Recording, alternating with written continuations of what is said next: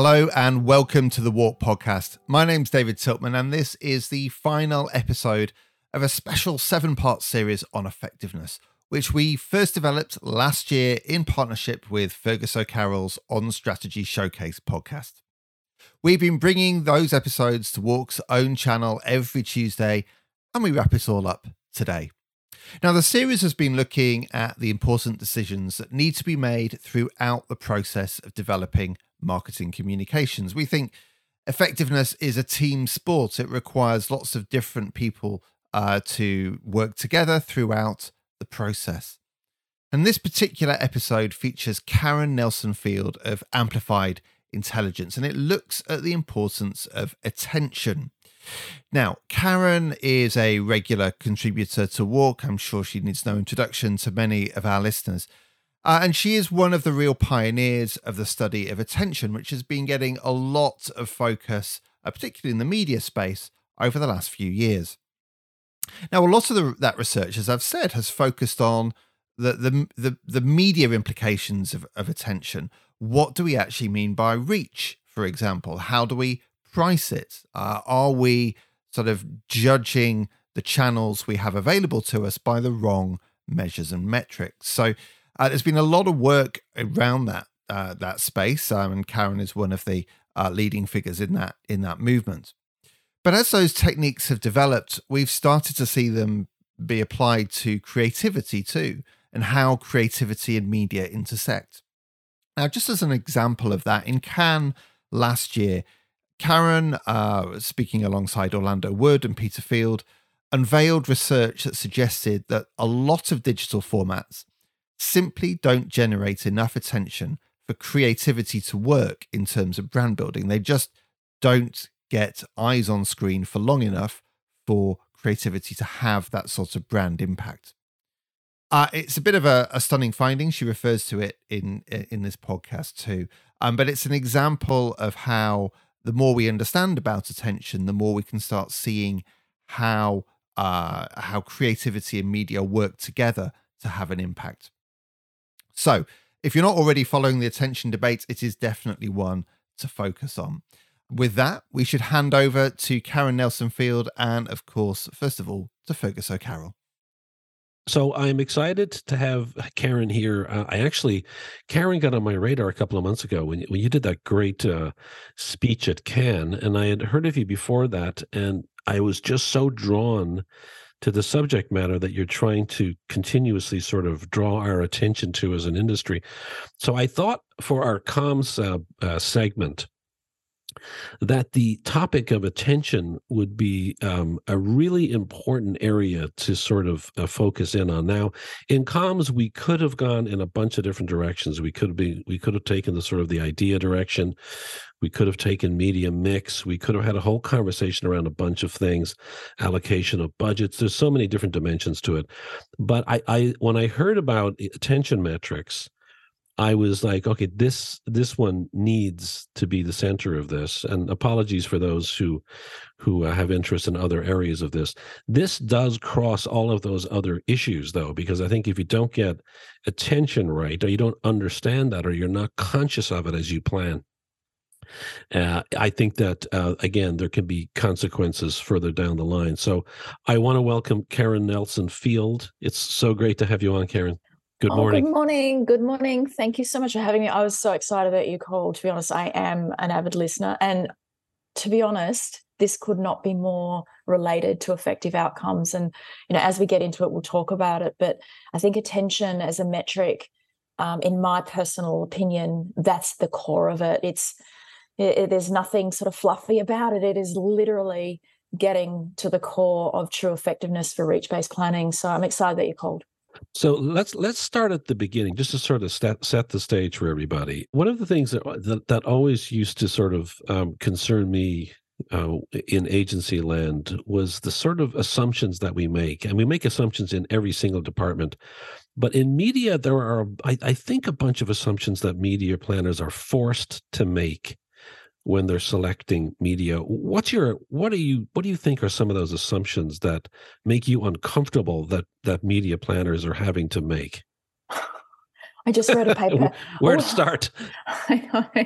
Well, the irony is I literally just wrote a paper on this, which is about to be launched. But the biggest one for me, and I think you probably would have had to have been under a rock had you not seen sort of the interesting kind of interaction from Brian Sharp recently, but the stern reminder to stick to the basics. So, everyone sort of accepts that reach-based planning is possibly the best thing for brand growth, and no one tends to disagree with that. But I think the assumption there is that each impression has what I call 100% attention volume, which means basically that all of the impressions you buy are watched 100% of the time by 100% of the audience, and that's certainly a fanciful ideal. So I think going back to your question, which is what are the assumptions media planners are forced to make, is that they make an assumption that different media types, I guess, achieve true reach-based planning, but don't really understand what sort of sits behind it in terms of what actual attention volume or viewing volume is there. And I think, when people actually understand that, and we can talk about this a bit later, I think that will make their life easier. But assumptions from media planners go three ways as well. Like, so there's always trade-offs between reach, cost, and targeting, I guess. But, at the end of the day, the one core true ideal for most is that reach is stable and reach is real, and it's not. And I think that's, and I call this paper, the downfall of modern measurements. So we'll get into that. But yeah, I think that's a big one. And so, I mean, it seems that it's a massive one, because is it because we haven't had the data to make the case that all reach isn't equal reach or isn't effective reach, or is it a skepticism about what's out there? I just think if you have to read this paper, because when you actually see it on paper, the penny sort of drops. I think the core of this paper is that there's one single independent variable that truly fails us, and that is time in view. So time in view was brought in at a time when we started to scale digitally, right? And at the end of the day, this is the core heart of the problem, because viewers actually switch frequently between attention and inattention across the time the ad is actually on screen, but the time in view counter doesn't account for that. So if you think about the gaps that appear in time in view when someone's not looking, then, and you'll see in this paper that I think even on a good day, about 1 in 3 chance that your time in view second has someone looking. That's actually the core of the breakdown of reach-based planning, of anything to do with, completion rate type measures, which is at the core of what we do from a digital perspective. And if you've seen the Cannes work that I did with Pete and Orlando, it's the core of the reason why share of voice and share of market critically fails us. And I feel sorry for viewability. So when, even 5 years ago when I started talking about this, I started at viewability and sort of made quite bold statements of viewability fails us, but it does, but it's almost not its fault. The reason why it fails us is because the fundamental measure that it relies on is critically flawed, and that is time in view.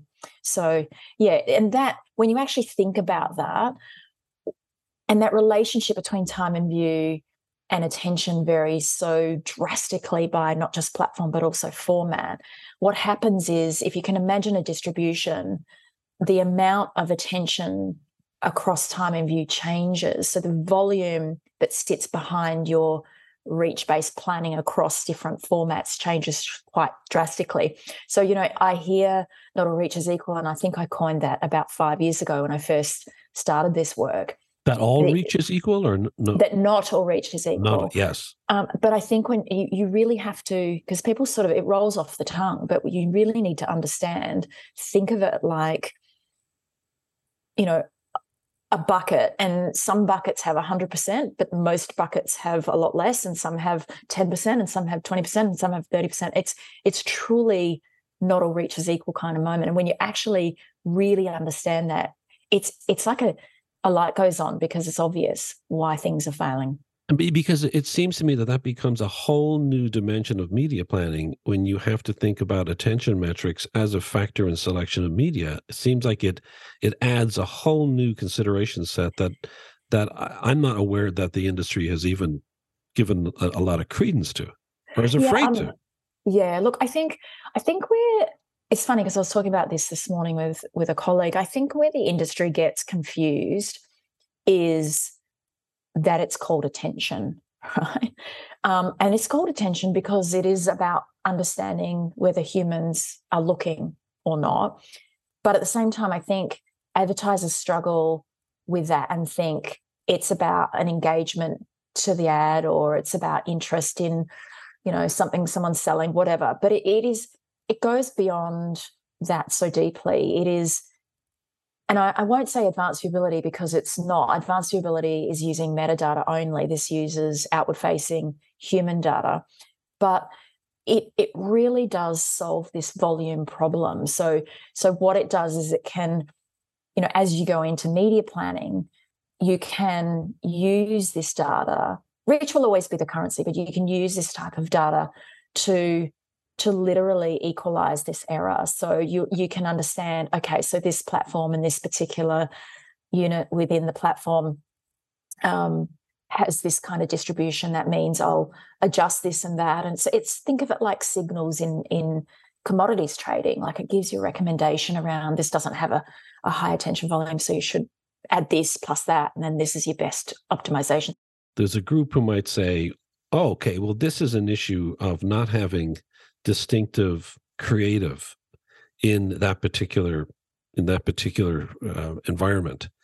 But your data points to the fact that you suggested it's not that, because many of us have experienced, I've experienced it myself, where you're in an environment and a spot that is clearly a spot that has been running on TV is now running as a pre-roll spot, or is in some other environment where, as somebody in the industry, I look at that and I go, why is there not a more appropriate creative spot running in this particular environment? Because who's going to watch that? It seems that we don't pay enough attention to actual creative executions in the appropriate environment. But your data points to, if I understand it right, that the issue is not the idea. It's can you explain why that is? Well, it's actually not true. I do say creative is super important, and Orlando's work proves that. So let me explain. So what we know is that the same creative performs worse or better in line with overall platform performance. What that means is that one piece of creative might get 7 seconds on platform A, then the same piece of creative will get 5.5, then 3.3, then 2.9, in line with the overall performance of that platform. Now, I'm doing hand gestures here. I'm trying to describe a distribution, a decay, if you like, in performance of that same creative. And that decay, where platform A performs the best and platform D performs the worst, is the same regardless of creative, regardless of country, regardless. We've been doing this for 5 years, and there's very, very, very few deviations from that. Now, what that says is that creative doesn't drive attention. Platform functionality defines the environment in which that creative can shine, if that makes sense. If creative was the driver, you would get 7 seconds across all platforms. You would get 5 seconds across all platforms for that same creative, and that never happens. I've got to hope that as an industry, we've instinctively felt this to be a reality, but we've never had sort of the business case to make it, to elevate it to be as an issue, because I can't imagine. As people in the industry, we're also consumers of a lot of this media content, and we can go to TikTok, or go to YouTube, or go to watch something on Netflix or some streaming channel, and we can instinctively realize that there really should be different creative executions for each of these environments based upon understanding the way consumers engage with it and the basic functionality of that app. It's like inappropriate for certain types of creative and more appropriate for others. And I've always struggled with the fact that why aren't we custom creating unique content for unique platforms in meaningful ways? And as an industry, we're not used to that. Yeah, I mean, to be honest, you've hit on another part of the hierarchy, Fergus, because it's actually, there is sort of context and fit for format that fits within that hierarchy as well. So it does make a difference, but it still doesn't mean that you'll get beyond this, what I call attention elastic limit. So you still will largely not deviate outside the norm. But what will happen is if you have all the boxes ticked, so you have, fit for format, you have the demographics that view more, the creative is engaging or emotional, you will just sit at the top of that range, if you like. So people just need to understand that each platform and each format within each platform is bound by this range of attention that it can achieve regardless of all these things.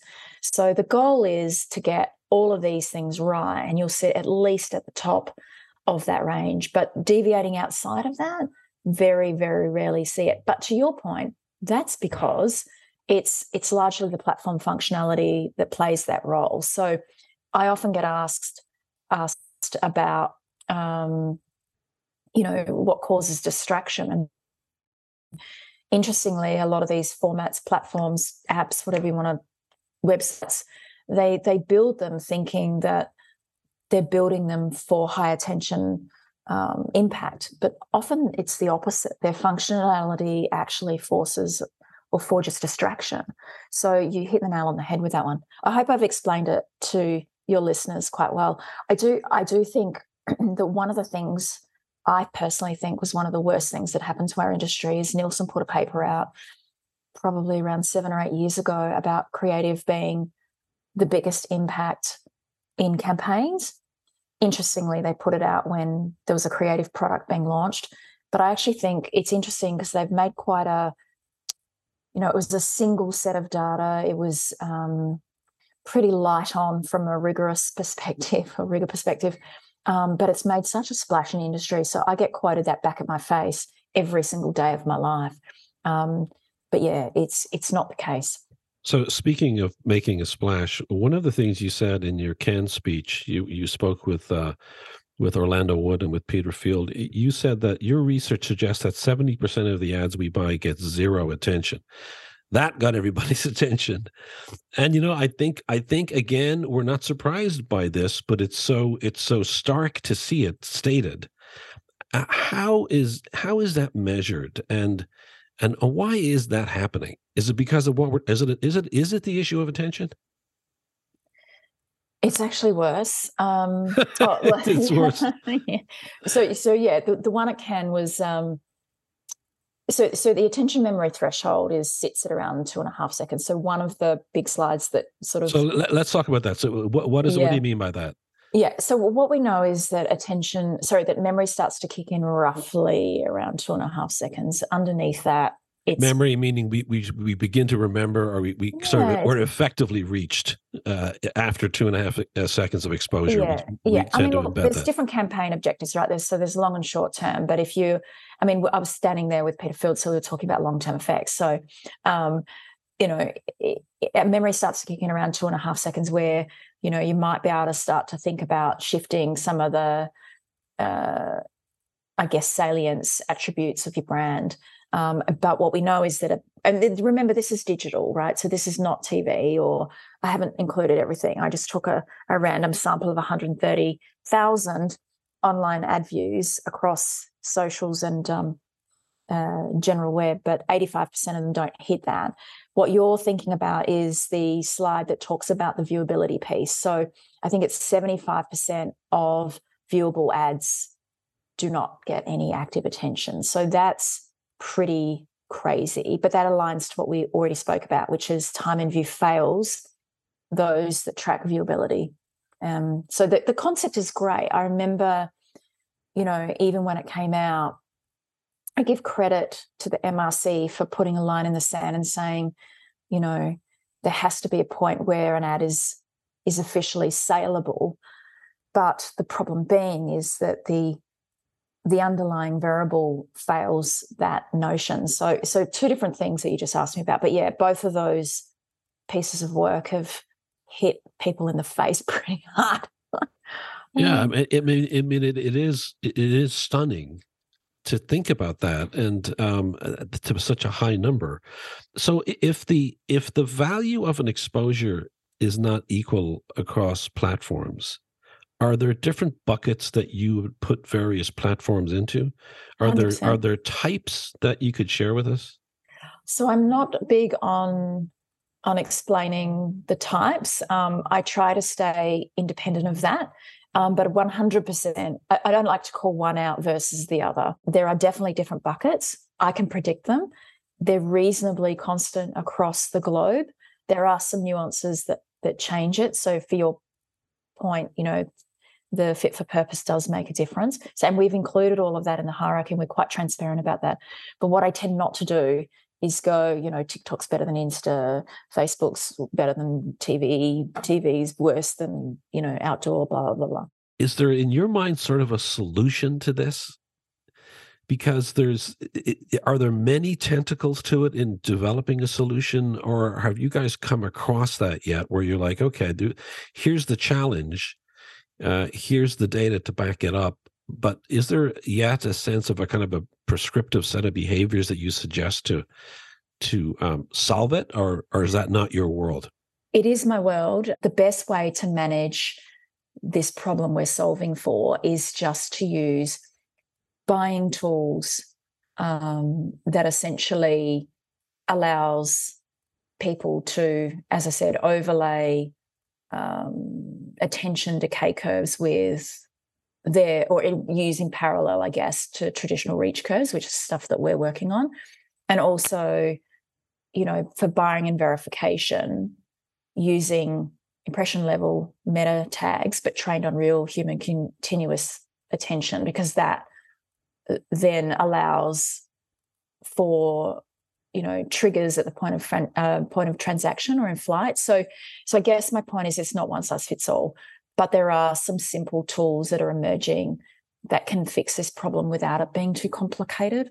Is there a sort of an outlier or some examples of outliers that you've come across that have sort of gone against this sort of attention, or surprised you from an attention metrics perspective, that are going beyond that 2.5 seconds deeply, and you can look at them even as outliers to kind of go, okay, is there some sort of a structure to them? Is there something? Are they part of a bigger campaign and therefore they're gaining more attention? Are there characteristics to creative that really stands out as an outlier?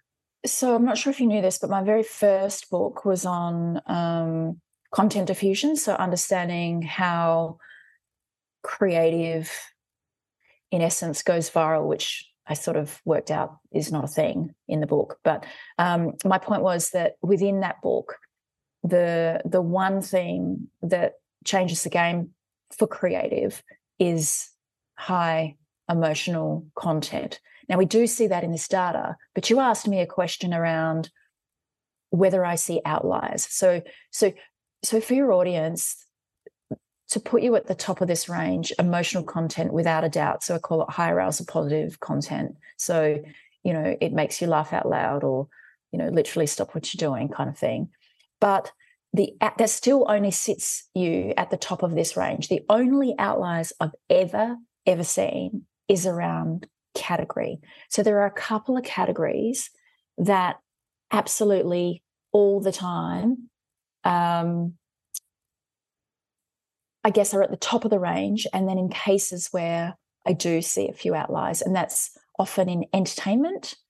So, movie trailers and gaming trailers. And so I think that's a slight, yeah. So they're the ones that I see. And yet some of them aren't so, but some of them are. So, but of any, you asked me about outliers, they're the only ones I see in creative.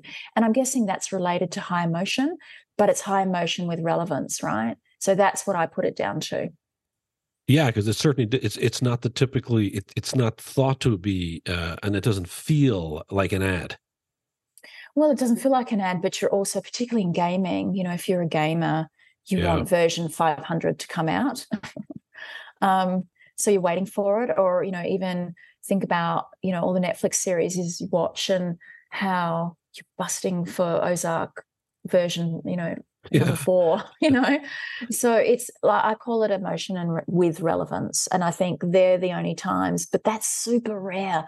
So for the rest of us that have hygiene ads, not superhero ones, it's pretty hard. So if what your job is that you need to understand what these ranges are and you need to work within them. A classic example is, we talked before about this distribution piece and how, in second 1, you might get 90% of people watching. By second 2, it might be 30%. By second 3, it might be 5%. So there's a really steep deviation or a steep decay. And then on other formats, you might find that second 1, it's only 30% of people. Second 2, it's 30% of people. Second 3, it's 30% of people. So it's a flatter distribution, but it's sort of stable. So my point with that is, if you understand those, the branding piece becomes easier as well. So a big mistake people make, particularly on the online forms, is that they fail to put their brand till second 2 or 3. You'd think ordinarily that's okay, but it's not. Half the time, most people have scrolled away, and you get 5% of your reach actually seeing your brand. Now, if you're a challenger brand, not a leading brand, naturally what will happen is people will think of your competitor. So we see that in a lot of the data that we collect. And I might have even said this in Cannes, but we talk about lower attention formats drive less mental availability for you and more for your competitor. That's a classic example, because when the attention volume is low, you can't expect to have your brand sort of render at second 3, because most people won't see it. And they'll think of your competitor when, they see this car driving around. Cars are a classic for it. So it's probably the worst category. All cars look the same, particularly to girls. And, if you put, Volkswagen or Audi or whatever at second 15, you're probably going to be misattributed to bigger competitor. Yeah, it is a classic problem, as is spending the first few seconds just on some music that is setting up the concept, because the actual ad was originally designed. They're just cutting it down to work within a certain time limit. And it's something that I think we've really, as an industry, got to get everybody thinking about, because if you are an organization that believes in effectiveness, this is critical, that we're producing ads that are conceptually appropriate and structured appropriately for the environment that they're existing in. 100%. I mean, the best examples, best in class examples, are when the product is distinctive. So let's forget the brand. Let's go the product, like the shape of the bottle, the shape of the car. Mind you, most cars look the same now, but there are, when the Beetle was around, the classic shape, and we see it in things like Range Rovers and things like that. They're really quite distinctive compared to some of the other cars. So, if you can get your product to be distinctive as well as your brand assets, then you're at least ahead of the curve. Yeah. So what does this mean for buyers in terms of like media buyers? Do we need to be now, or maybe are we already? Because I'm not in the media world. It seems to me that there's this opportunity now to be buying not just based upon effective or on reach, but to be saying that the data shows that attention needs to be a factor in terms of what you're willing to pay for a particular unit. 100%. So the theme or the words that are coming out are attentive reach. So that basically means that active attention sits behind that reach point. And I think that's a really solid way to think about it. But what I will say, and you mentioned cost, is I'm very opposed to the concept of an attention CPM. And the reason why I am, it's a bit early. I think eventually, let's step back a bit. CPM used to be... Why is it a little early? Why is it early, you feel? I'll explain. So CPM used to be it costs you more for more reach. So your cost per thousand, for those who don't know, right? Yes, cost per thousand. Whereas this day and age, CPM has come from 15 years of biddable inventory. So it's basically you pay what you think you should pay, and then you pay a bit more because you want that. But then it changes the baseline. And so the concept of CPM is all over the place. So in some cases, you pay too much even for your cheap ads relative to the performance of another type of platform, if you like. So my point is CPM, or cost, does not relate at all to performance anymore as it used to. It's not relative. So when you add a variable like CPM to which I call a dirty variable, to a really clean variable like attention, what can happen is you can still pull down how much attention you buy because you're buying low cost CPM. So I do not believe in it at all. I think when the lights are on and people start to understand relative performance of the different platforms and formats from an attention perspective, I truly believe CPM will start to sort of, stabilize and be a bit more, have more ability to be like unit pricing in the old days, where you go to the shops and you can see how many dollars per 100 grams, for example. So who are there media agencies that are sort of incorporating this idea of attentive reach? Are they sort of adopting it, or are you finding every resistance? single agency in the world is on either have data or it's on their agenda right now? It is well and truly past, I guess, critical mass and sort of edging towards. So from an innovation perspective, it's absolutely moved beyond concept. So it's pretty exciting to see, to be honest. And I love it. My biggest concern for the industry is that we maintain the rigor and the trust and the consistency and the transparency, because, unfortunately, marketers tend to do, some sort of racing to commoditize it quickly and cheaply and easily and badly. So that's my biggest concern. But without a doubt, every single agency globally have either had a touch point with it, have integrated it. We've got our data in 4 of the holding co's, so it's well and truly here, and it's pretty exciting. So, for me, I feel like my job's done to try and sort of highlight the error, to try and help fix the problem, and to move on. My goal is that, my job will be over in the next 5 years, because this will be sort of table stakes, and I think that's where it's headed. So how long ago did they begin adopting it? The big holding companies, for example. Is this a relatively new thing? Yeah, 2 years. 2 years, okay. Yeah. So I've got to imagine that with the adoption of this at the holding company levels, how are the platforms now responding? They can't be happy. Some want to shoot me, some love me. No. Look, if I'm really honest, I think it's at a point where, and I'm glad we started where we started. I'm glad we started from the end consumer, which is the brand, right? But I think had we started to try and push the needle with the publishers to begin with, we wouldn't have got anywhere. But the choice was to get adoption from, sort of early ethical leaders, and certainly there's plenty of them. You'll see some press around those that sort of shine through.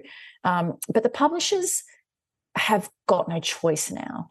So the ones that you're probably thinking about that are trying to push back are engaging. So interestingly, a large part of our business are publishers who come to us to work with them. And, most of them are in discovery, trying to understand what inventory works and doesn't.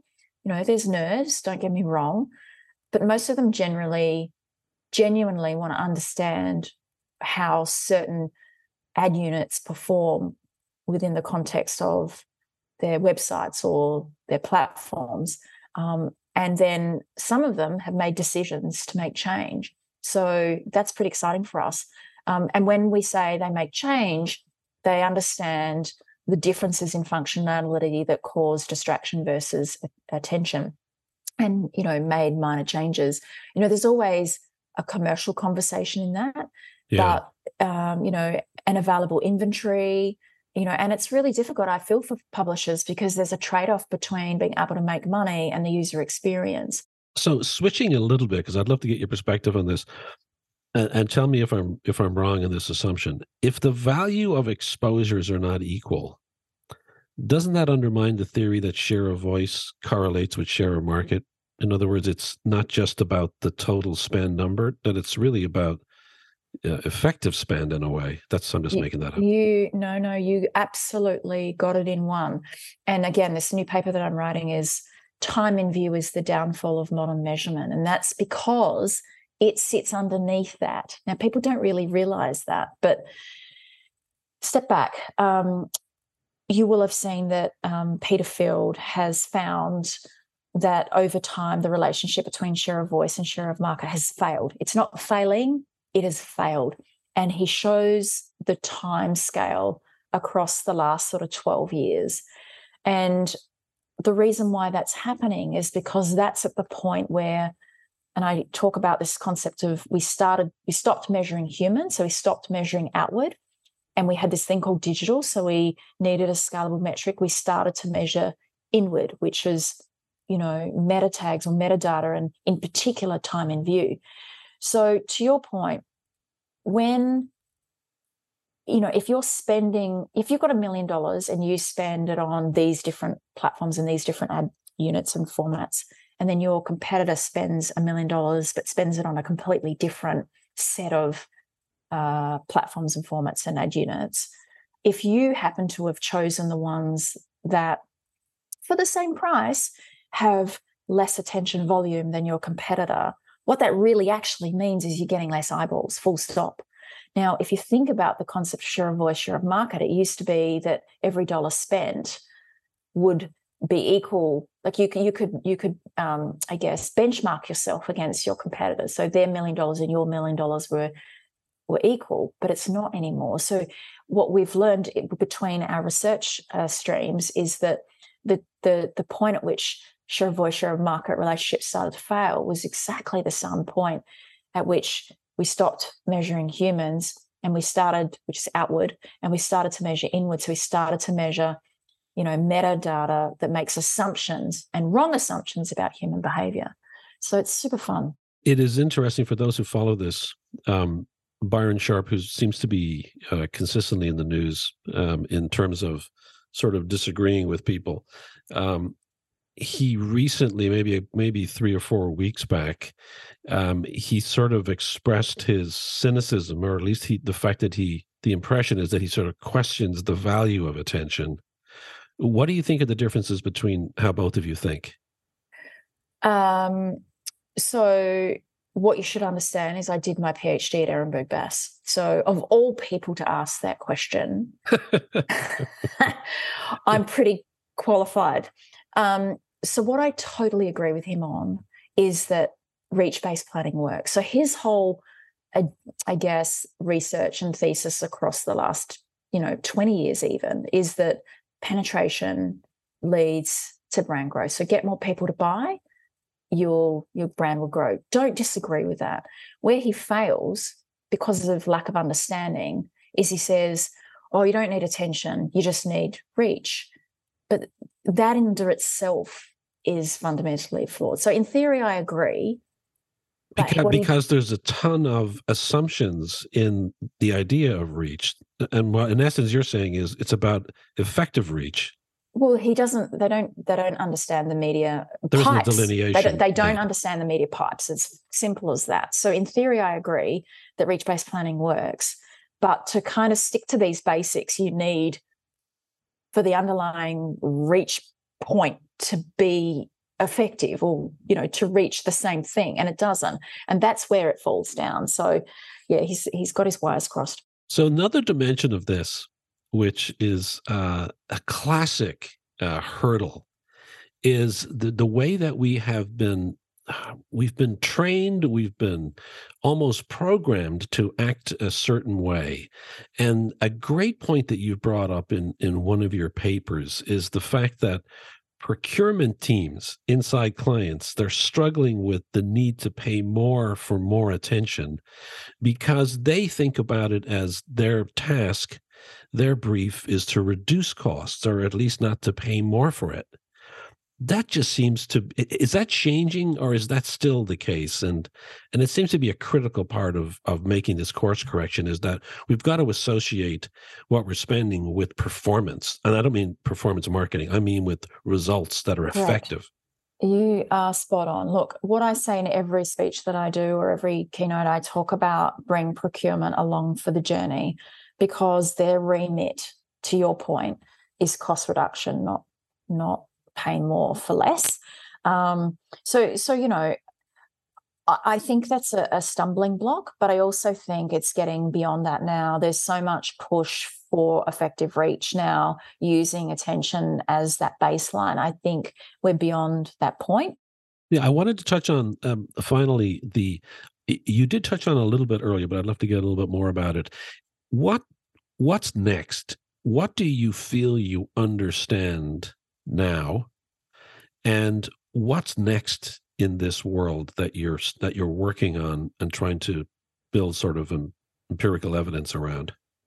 So for me, this last 6 months has been really valuable. So we have now, I think I mentioned, got to a point now where we see systematic sameness across multiple sets of data, right? So we're literally moving into a point where we've moved away from case evidence, and now I can predict without any difficulty what's going to happen, and it typically happens. So for me, that's the key. And that would be based upon in terms of a bundling of platforms or a bundling of channels within a plan. You can then do analytics on that and predict attention. It's a lot of things. It's about what we talked about with creative. So I can predict what's going to happen to your creative, and I'll get a brand come back to me and say, no, ours is different, and we'll run it in a collection somewhere in the world, and we'll go, it's not.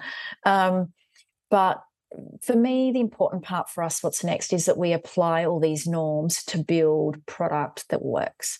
And that's we're slower to the market than some of the others in the marketplace, because given my background, I wanted to make sure that what we actually build will never fail, that, because of these norms, it will be built into, planning, buying, verification, that literally can act as a solid, sort of stable, reliable,